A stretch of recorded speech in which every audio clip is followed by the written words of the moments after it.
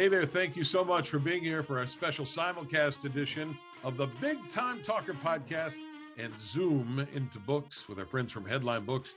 The program is service of our friends at speakermatch.com, the world's largest online virtual speakers bureau. In-person speaking events are back in 2022. So if you are a platform speaker or you're a meeting planner, you can find one another at speakermatch.com.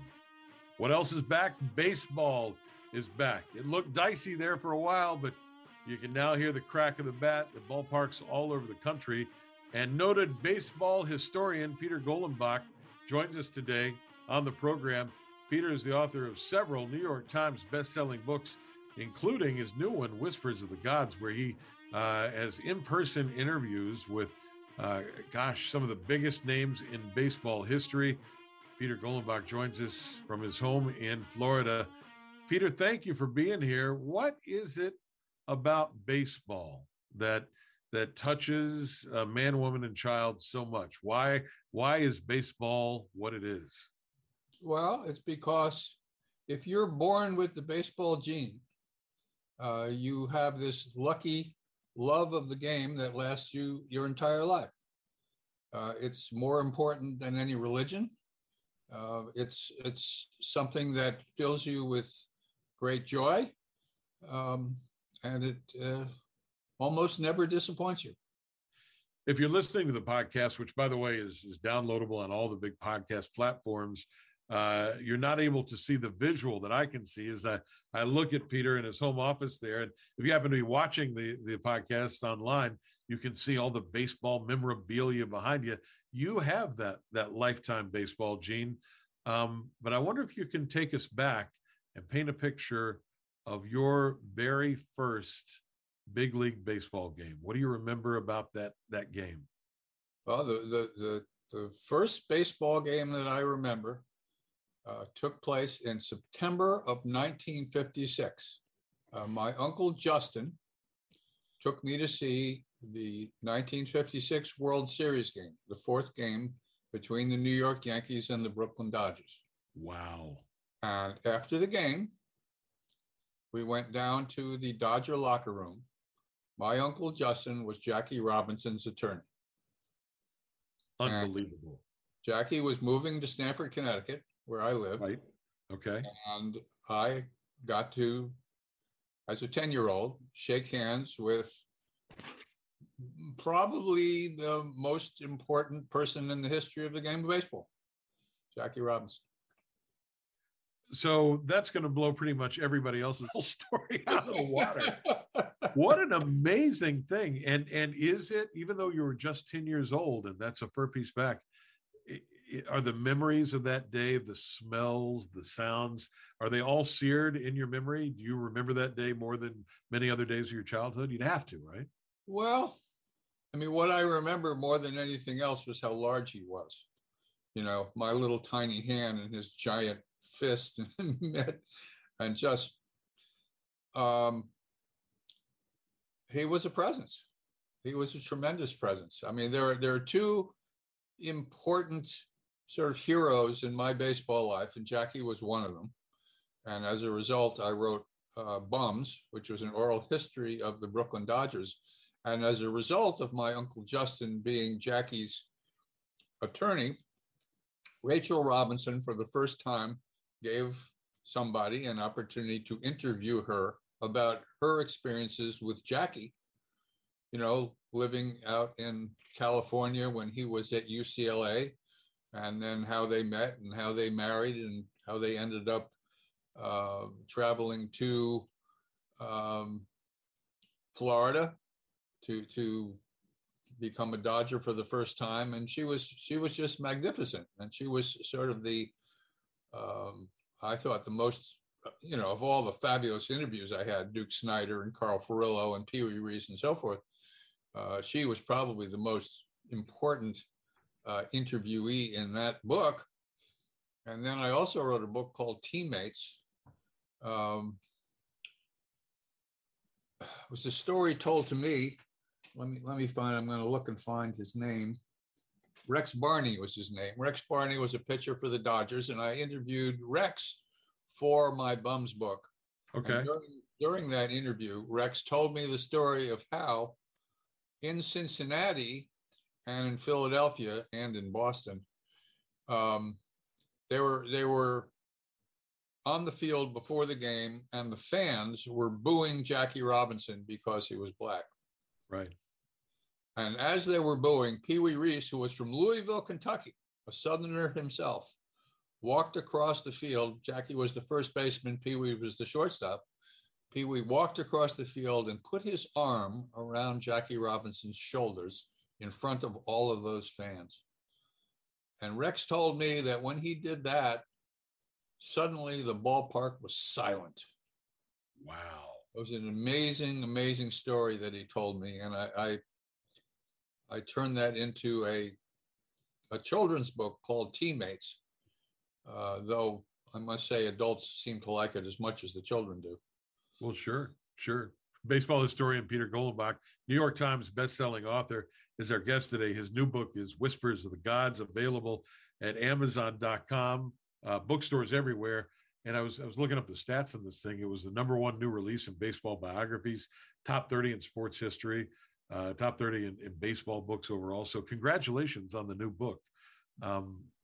Thank Peter, you. I want to ask you, since we started talking about your Uncle Justin and Jackie Robinson, was your Uncle Justin, they're very common today, but an attorney who represented lots of professional athletes? Was that his job? He was an entertainment attorney. Okay. He represented a number of famous people. I'm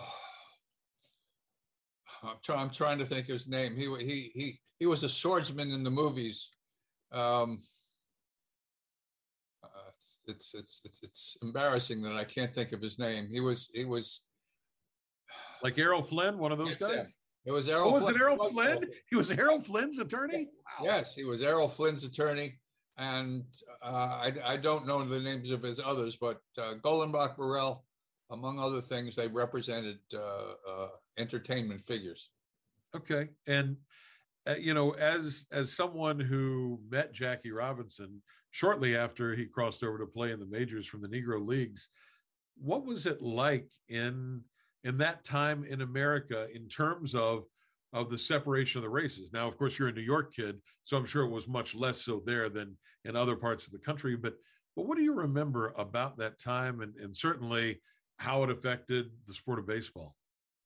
Well, it's interesting because one day I was taking a shower and I was thinking to myself, how in the world in 1947, when Jim Crow laws were the law of the land, where Black people were supposed to be never seen and never heard, right, would Jackie Robinson possibly come into baseball and somehow not only survive, but become the Rookie of the Year and later the most valuable player and lead the Dodgers to getting into the World Series in 47, 49, 52, 53, 55, 56. How did he do that?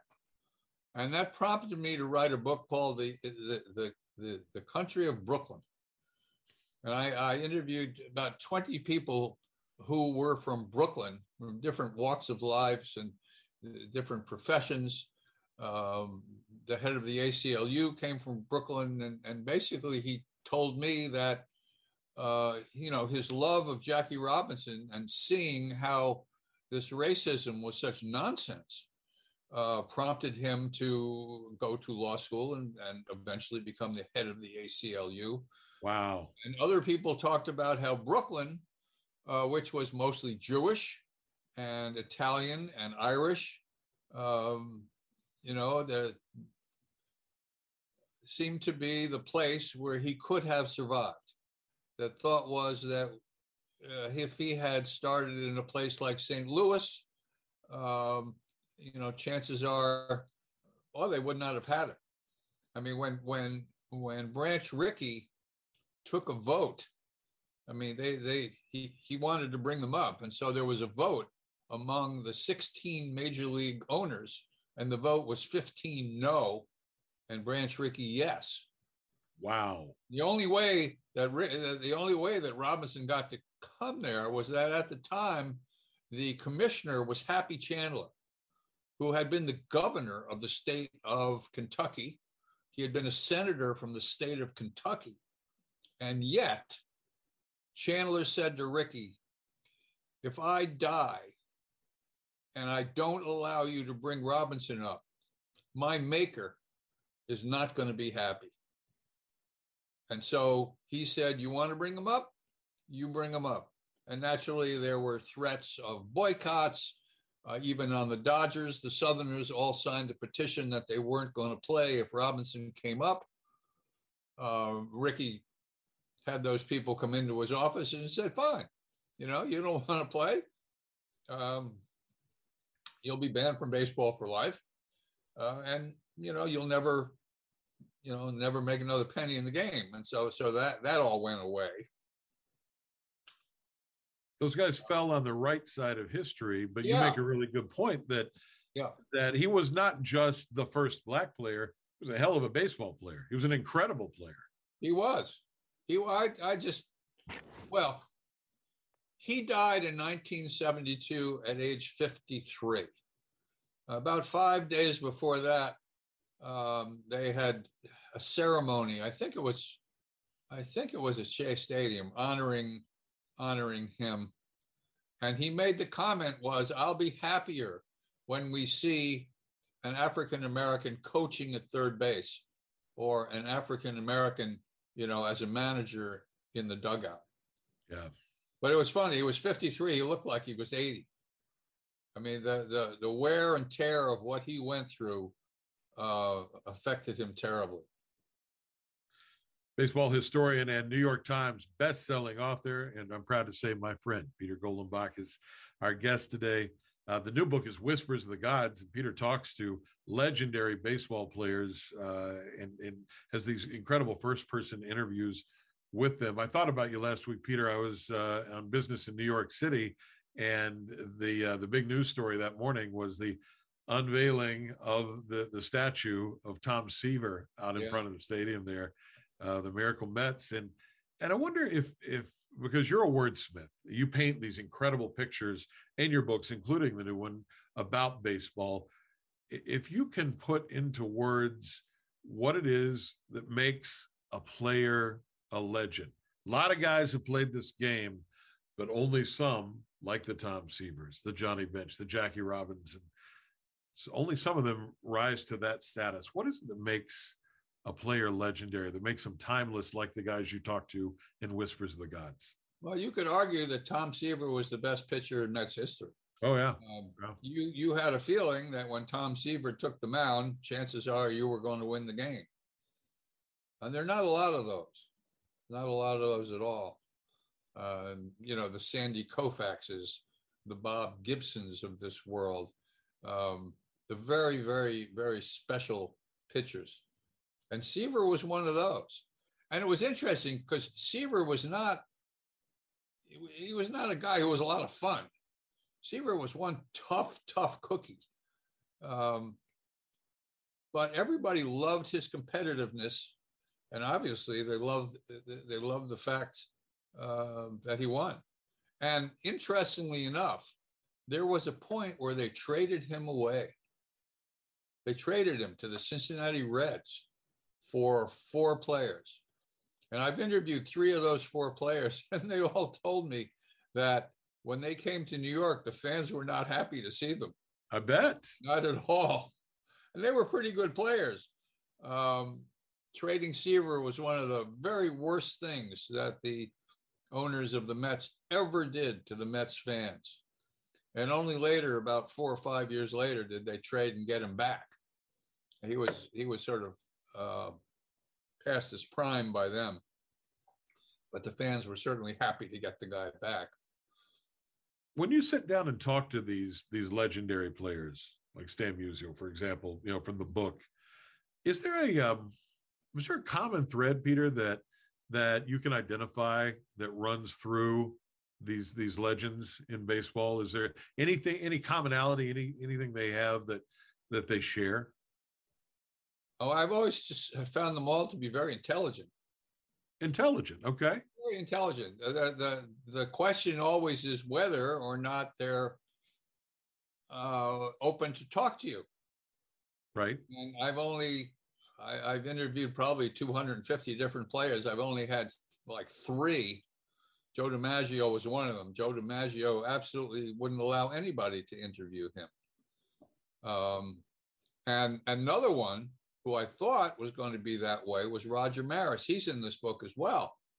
Right. Went to his beer distributorship in Gainesville to see him, to talk to him. I had sent him a couple of telegrams.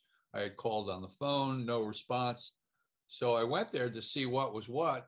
And his brother, who ran the beer distributorship in Gainesville, told me that Roger wasn't there and chances are he wasn't going to come back that day. So I figured, okay, so I'm not going to get to see Roger, and that's a shame.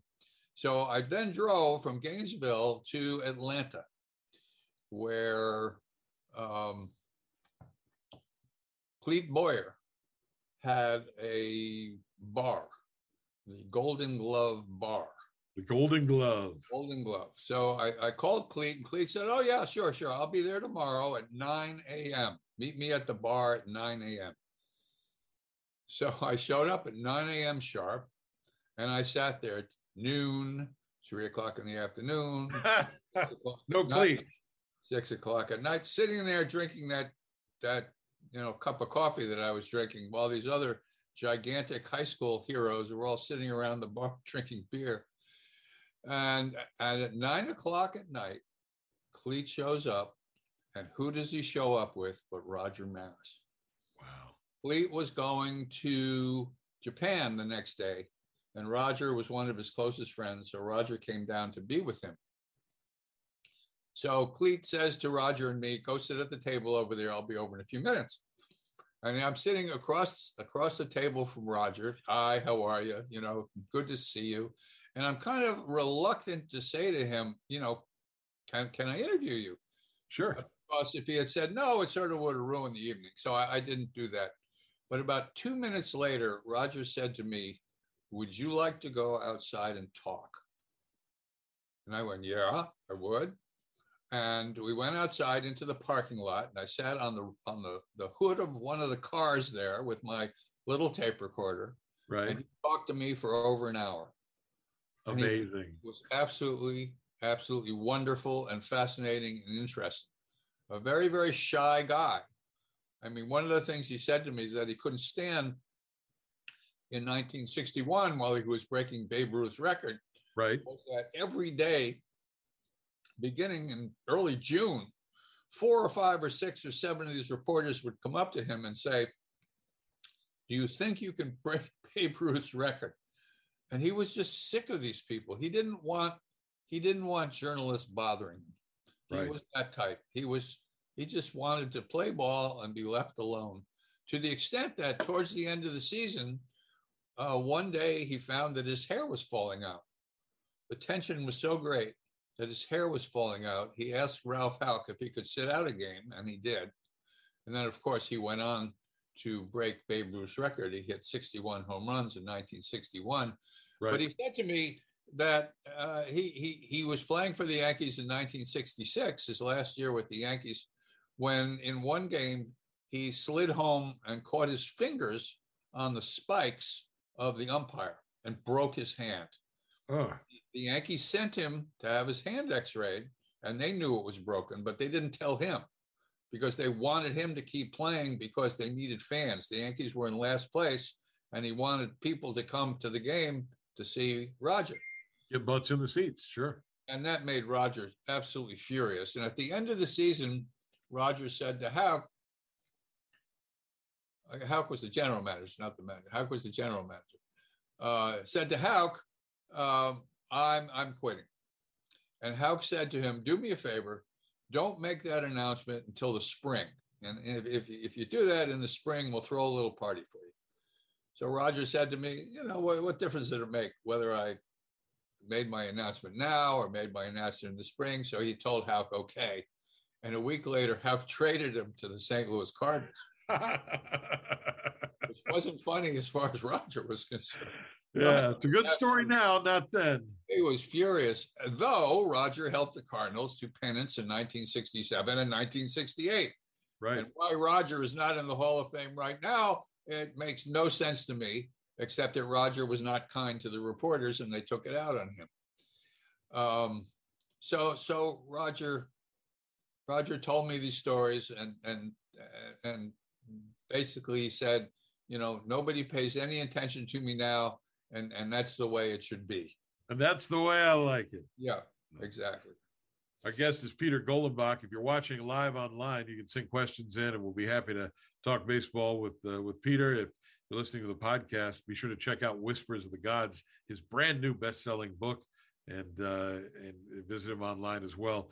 Book available, bookstores everywhere. Whispers of the Gods, also at Amazon.com.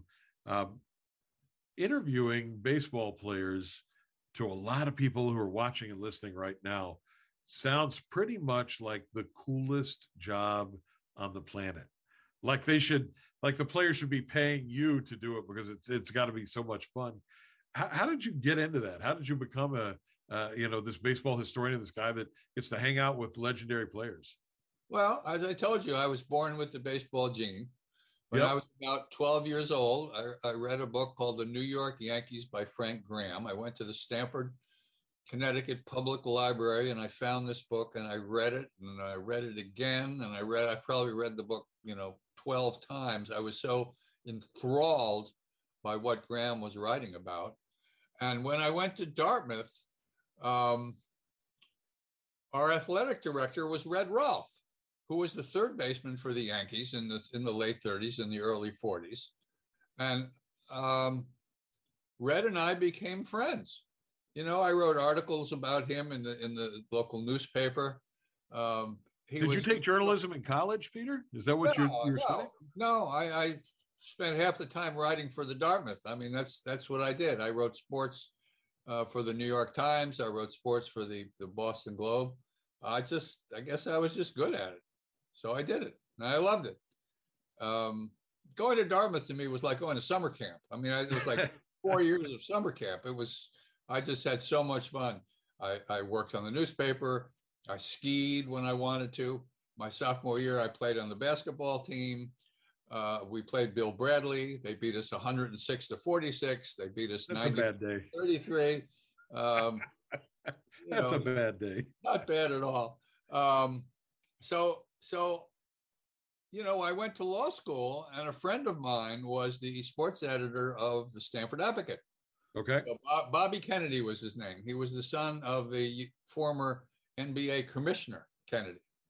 So I said to Bobby, listen, if you give me credentials to the Yankees, the Mets, the Knicks, the Rangers, the Cosmos, I'll write you free articles. I'm in New York. I'm at NYU Law School. I mean, I've got access to all these people. He said, great. So I spent 2 years on the weekends interviewing the likes of Joe Namath, O.J. Simpson. I became a close friend with Phil of the Knicks, Phil Jackson. Yeah. Phil Jackson and I became very close friends. I'll never forget one St. Patrick's Day. Phil and Dave DeBuscher and I went out for lunch, and DeBuscher had 12 beers. Oh my God! He weighed about 260 pounds. He was 6'9", 200. No, I was just in awe from just sitting and watching that. But I just and I also went to law school. I also did that. So after law school, I worked as a lawyer for 6 weeks. Doing what kind of law in those 6 weeks? What was your job? Tort law. This was tort law. Okay. Friedman and Fishman. Friedman gave me a pile of cases and said, look at these cases and tell me what we've got. And so I looked at all the cases, and 6 of them, the statute of limitations had run. This is a 6-year statute of limitations where they had never looked at these cases. Wow. So I went and told him, I said, I got bad news. Cases, the statute of limitations. He said to me, call them on the phone and tell them why they don't have a case. So I said to him, I quit. I did. I quit. So my next job was at Prentice Hall as a writer of President Nixon's wage and price controls. That's what I did. Every week I wrote about the new rules and regulations for President Nixon's wage and price controls. Oh, that sounds dry. That sounds dry, like paint peeling dry. After 6 weeks, I went down to the trade book editor and I told him I wanted to write a sequel to the New York Yankees by Frank Graham. That book was written about 1946, 47. So I said to him, you know, during the 16 years between 1949 and 1964, the Yankees won 16 pennants and 9 world championships. I said, I want to write a book about that. And believe it or not, he gave me a contract. Just like that. I talked myself into getting a contract. So I went to Yankee Stadium. I spent 3-4 months doing the research. They had hundreds and hundreds of thousands of articles that the Yankees had saved. And so I went through them all. And when I got finished, it occurred to me very wisely that you can't write a book based on newspaper articles. Got to talk to the people. So the Yankees gave me the telephone numbers and the addresses of every one of their former players. Oh, wow. Marty Appel, who was the assistant PR guy. Marty is a good friend of mine. He's still around today. He gave me that, and off I went. In the next 2 years, I spent driving around, flying around the country, interviewing Yankees. And that was How are you making a living during this time? Do you still have the day gig for Prentice Hall? No. I got my first contract. It was for $2,500. That's what Nick Tincheco gave me. Okay. Then I called him up and I said, Nick, I've got to go see these people. Give me another $2,500, and he did. And then when I finished interviewing and my money ran out, I called him up and I said, Nick, can you give me another $2,500? And he did. And when that money ran out, he gave me another $2,500. And then the third year of it, I went to live. I had been the baseball coach at Camp Androscoggin. Keith Sohn was one of my players, and his mother, Vivian, let me live in their house free for a year while I wrote the book. And this book comes out. It's successful. Right. And you've never had another job after. You've been a professional writer since then, right? Well, after Dynasty, I went to work for the Bergen Record. I was working there about 2 years. I had become the assistant night news editor. I was moving up in the world when I got a telephone call from Billy Martin's business manager. In Dynasty, I had written that Billy Martin was as important to the Yankees as Mickey Mantle and Whitey Ford. And apparently that set something off in Billy, that if he was going to write his book, he was going to write a book with that guy. Yeah. It was me. And he wasn't able to do it at the moment, but the business manager had one other client, and that was Sparky Lyle. And he said, I said, does anybody care what Sparky has to say? He said, I'll tell you what, go down to Fort Lauderdale and go meet with Sparky and go see. And that was the best advice I ever got, because I got on a plane. I was living in Englewood, New Jersey. I flew down to Fort Lauderdale, and I'm sitting in the clubhouse. And who am I sitting with? I'm sitting with Reggie Jackson. I'm sitting with Thurman Munson. I'm sitting with Ron Guidry. I'm sitting with Billy Martin and Sparky and Bruce Gossage and Mickey Rivers. Wow. And it occurred to me, if Sparky would keep a diary with me during the 1978 season, we might have a pretty good book. And of course, it was an amazing, amazing season. Sure. At the end, they were tied with the Red Sox. They had this incredible playoff game where they beat them. And then they went to the World Series against the Dodgers and they beat them. And Sparky was a marvelous storyteller and a great friend. I mean, we're friends to this day. And not only that, but Sparky was a little bit miffed because during the offseason, after he had won the Cy Young Award in '77, Steinbrenner He was making $140,000 a year. Steinbrenner signed Goose Gossage and gave Goose Gossage $2 million. Oh. Sparky knew he was going to lose his closer's job, and he did. And so Sparky had no problem saying whatever he knew about Steinbrenner. And he talked about Billy, of course, and Reggie Jackson, who was not a favorite player of his, too.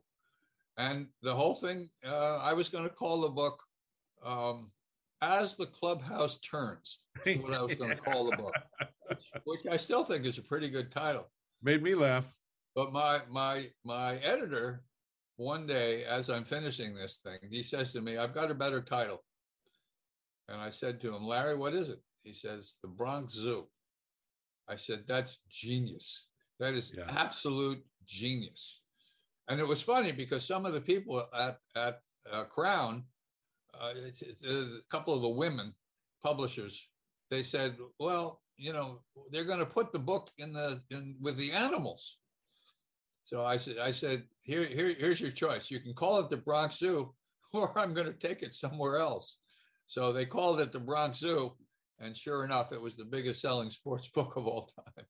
And it flew off the shelves. Wow. Yeah, it did.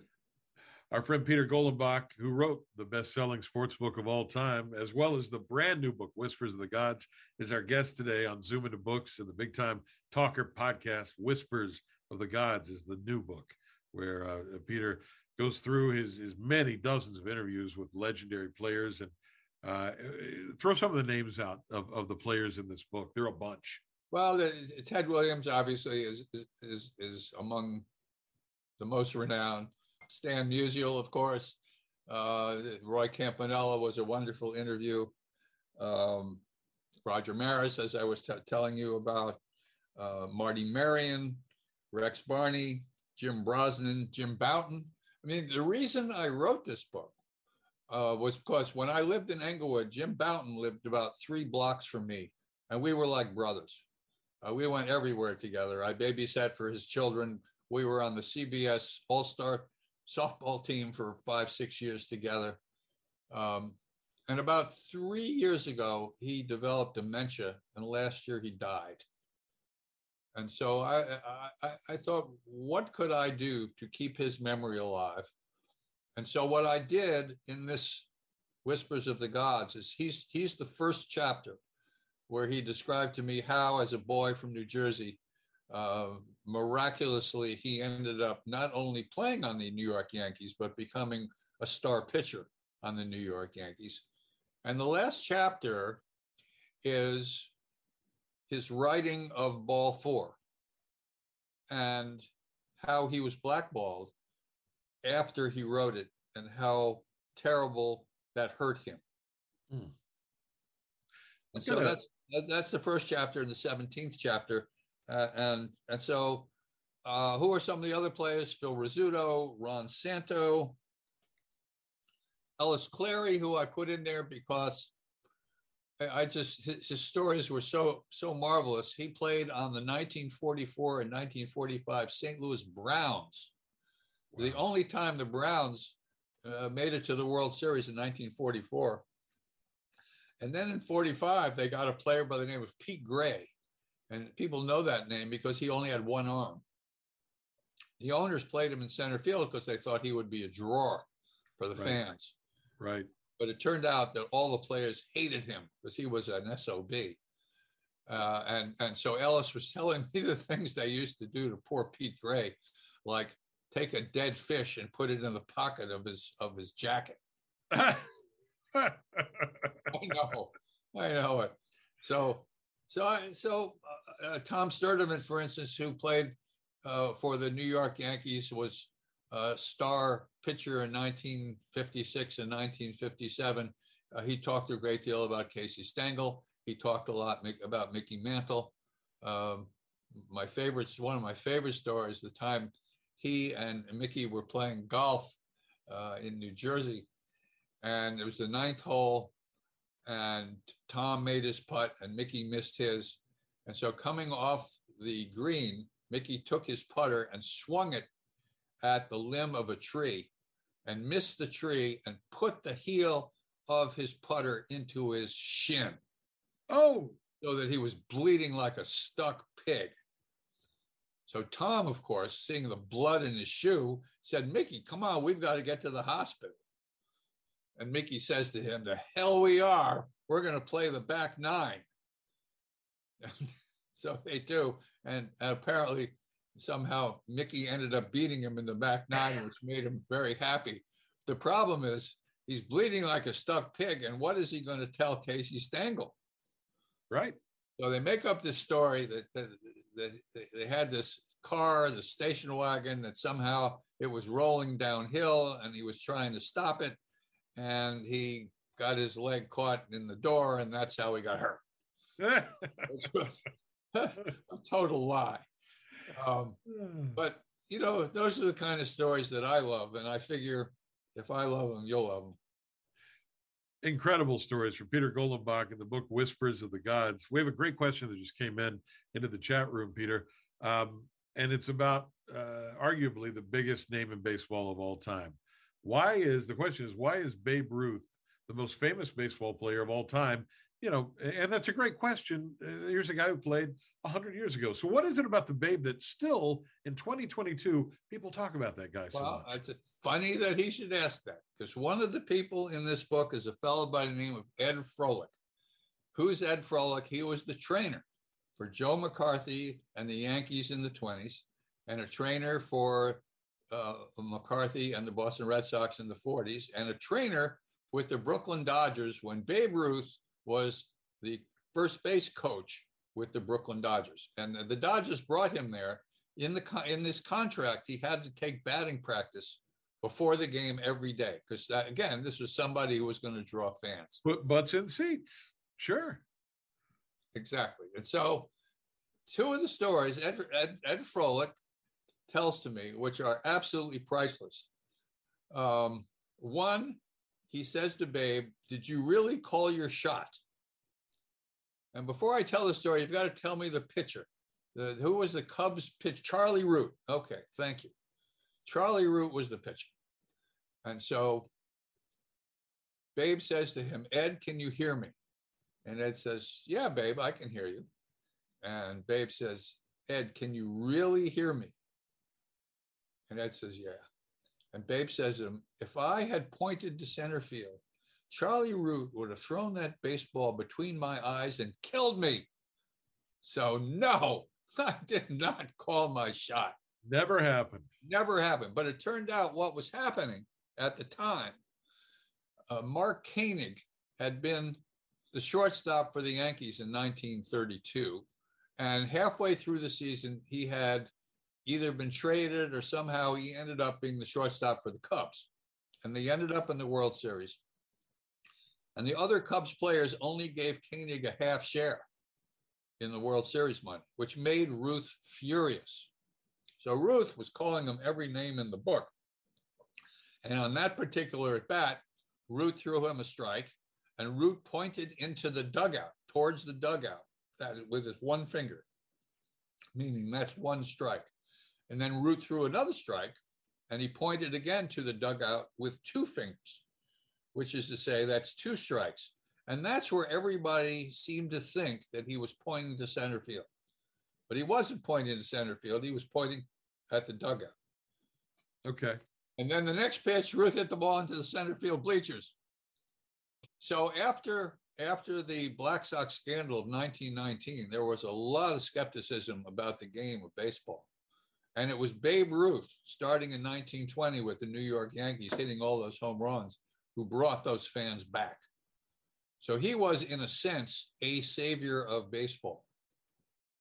And that could be a big part of it. The same way Sammy Sosa and Mark McGwire were the saviors of baseball after that terrible baseball strike of 1994.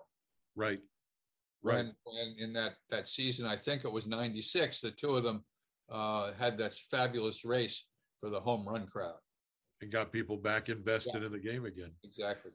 You mentioned the Black Sox scandal, and there's a great movie made about that by John Sayles called 8 Men Out. Talked about Jackie Robinson in the movie 42. Chadwick Boseman was just incredible. He was amazing. He was Jackie. Do you have a favorite baseball movie? And if so, would you share that with us? Yeah, sure. I think my favorite baseball movie is The Natural. With Robert Redford. Robert Redford. And it's funny because I was invited to the premiere of The Natural in New York when it came out.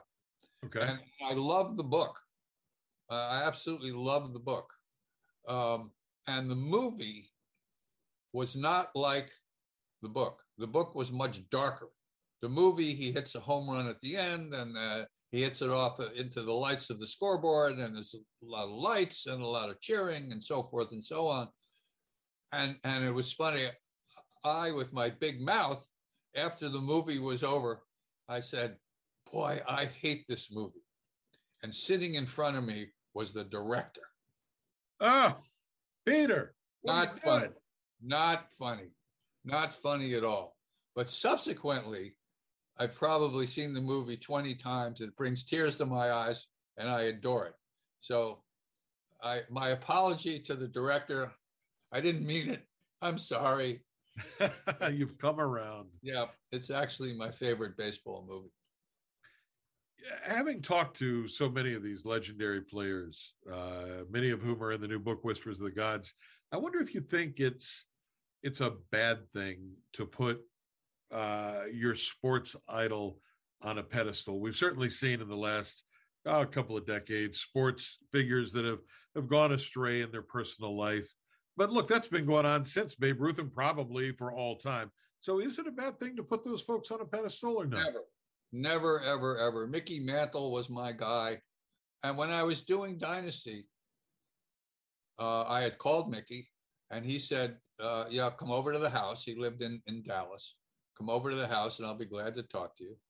So I fly to Dallas, and I get on the phone to call the house, and his wife picks up. And I said, is Mickey there? And she says, I'm sorry, Mickey's in New York. Oh, man. Mickey's in New York. Okay. So on the plane, I go back to New York. Back to New York. And the next day, I'm in the clubhouse, and there's Mickey all dressed up with his Western cowboy wear. And I'm too in awe. This has never happened before, but I was too in awe to be able to go up to him to talk to him. And so I went over to Ellie Howard, who I had interviewed already. And I said, Ellie, would you do me a favor? Would you introduce me to Mickey? And Ellie said, oh, of course, sure, no problem. So we walk over to Mickey, and Ellie introduces me. And I said, Mick, can I ask you a few questions? And Mickey looks me in the eye and he goes, no. And then he bursts into this laughter, this cackling laughter. And I interviewed him for, an hour and 15 minutes. And he could not have been more wonderful. And he told me things, and I have no idea why, but he told me things that he had never, ever, ever told anybody else. This was now 1973, and he had retired in 1968. And he was telling me that too often at night, he wakes up in a cold sweat after a nightmare. And this was the nightmare. He was standing outside of Yankee Stadium, and he could hear over the PA system, now batting in the third position, number 7, Mickey Mantle, and he couldn't find the door to get into the stadium. And he would wake up in a cold sweat.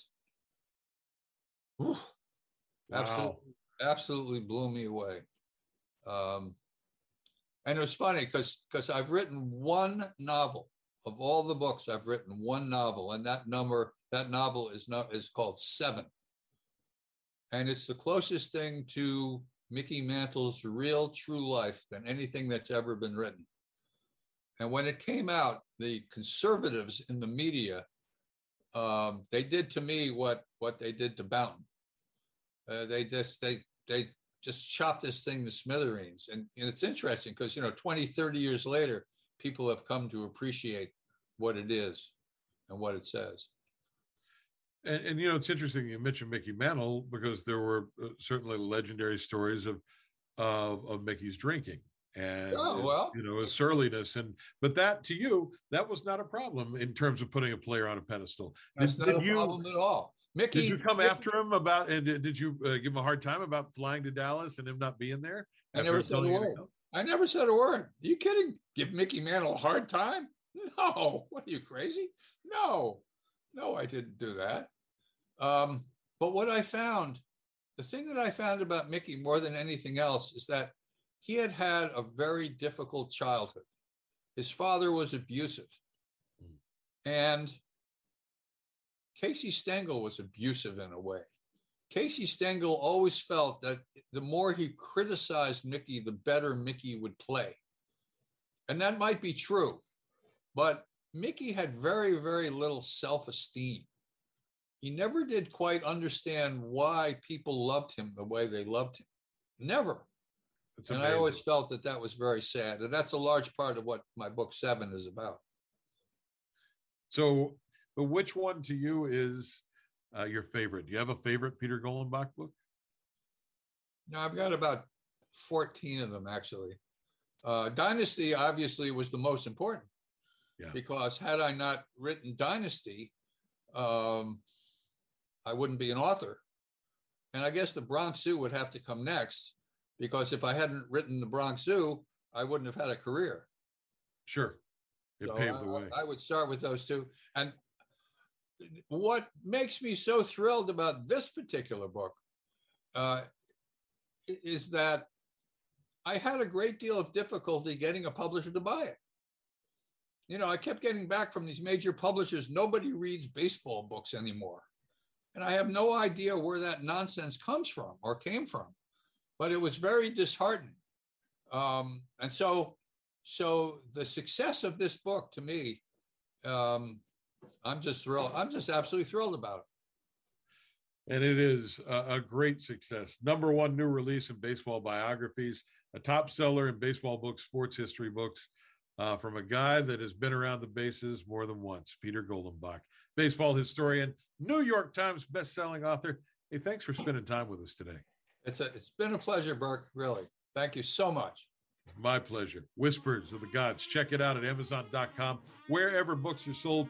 Many thanks to our friends at Headline Books for hosting us today on their Zoom into Books platform, and for the Big Time Talkers podcast.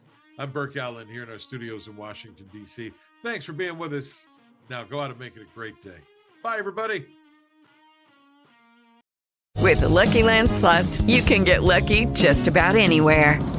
This is your captain speaking. We've got clear runway and the weather's fine, but we're just going to circle up here a while and get lucky. No, nothing like that. It's just these cash prizes add up quick. So I suggest you sit back, keep your tray table upright, and start getting lucky.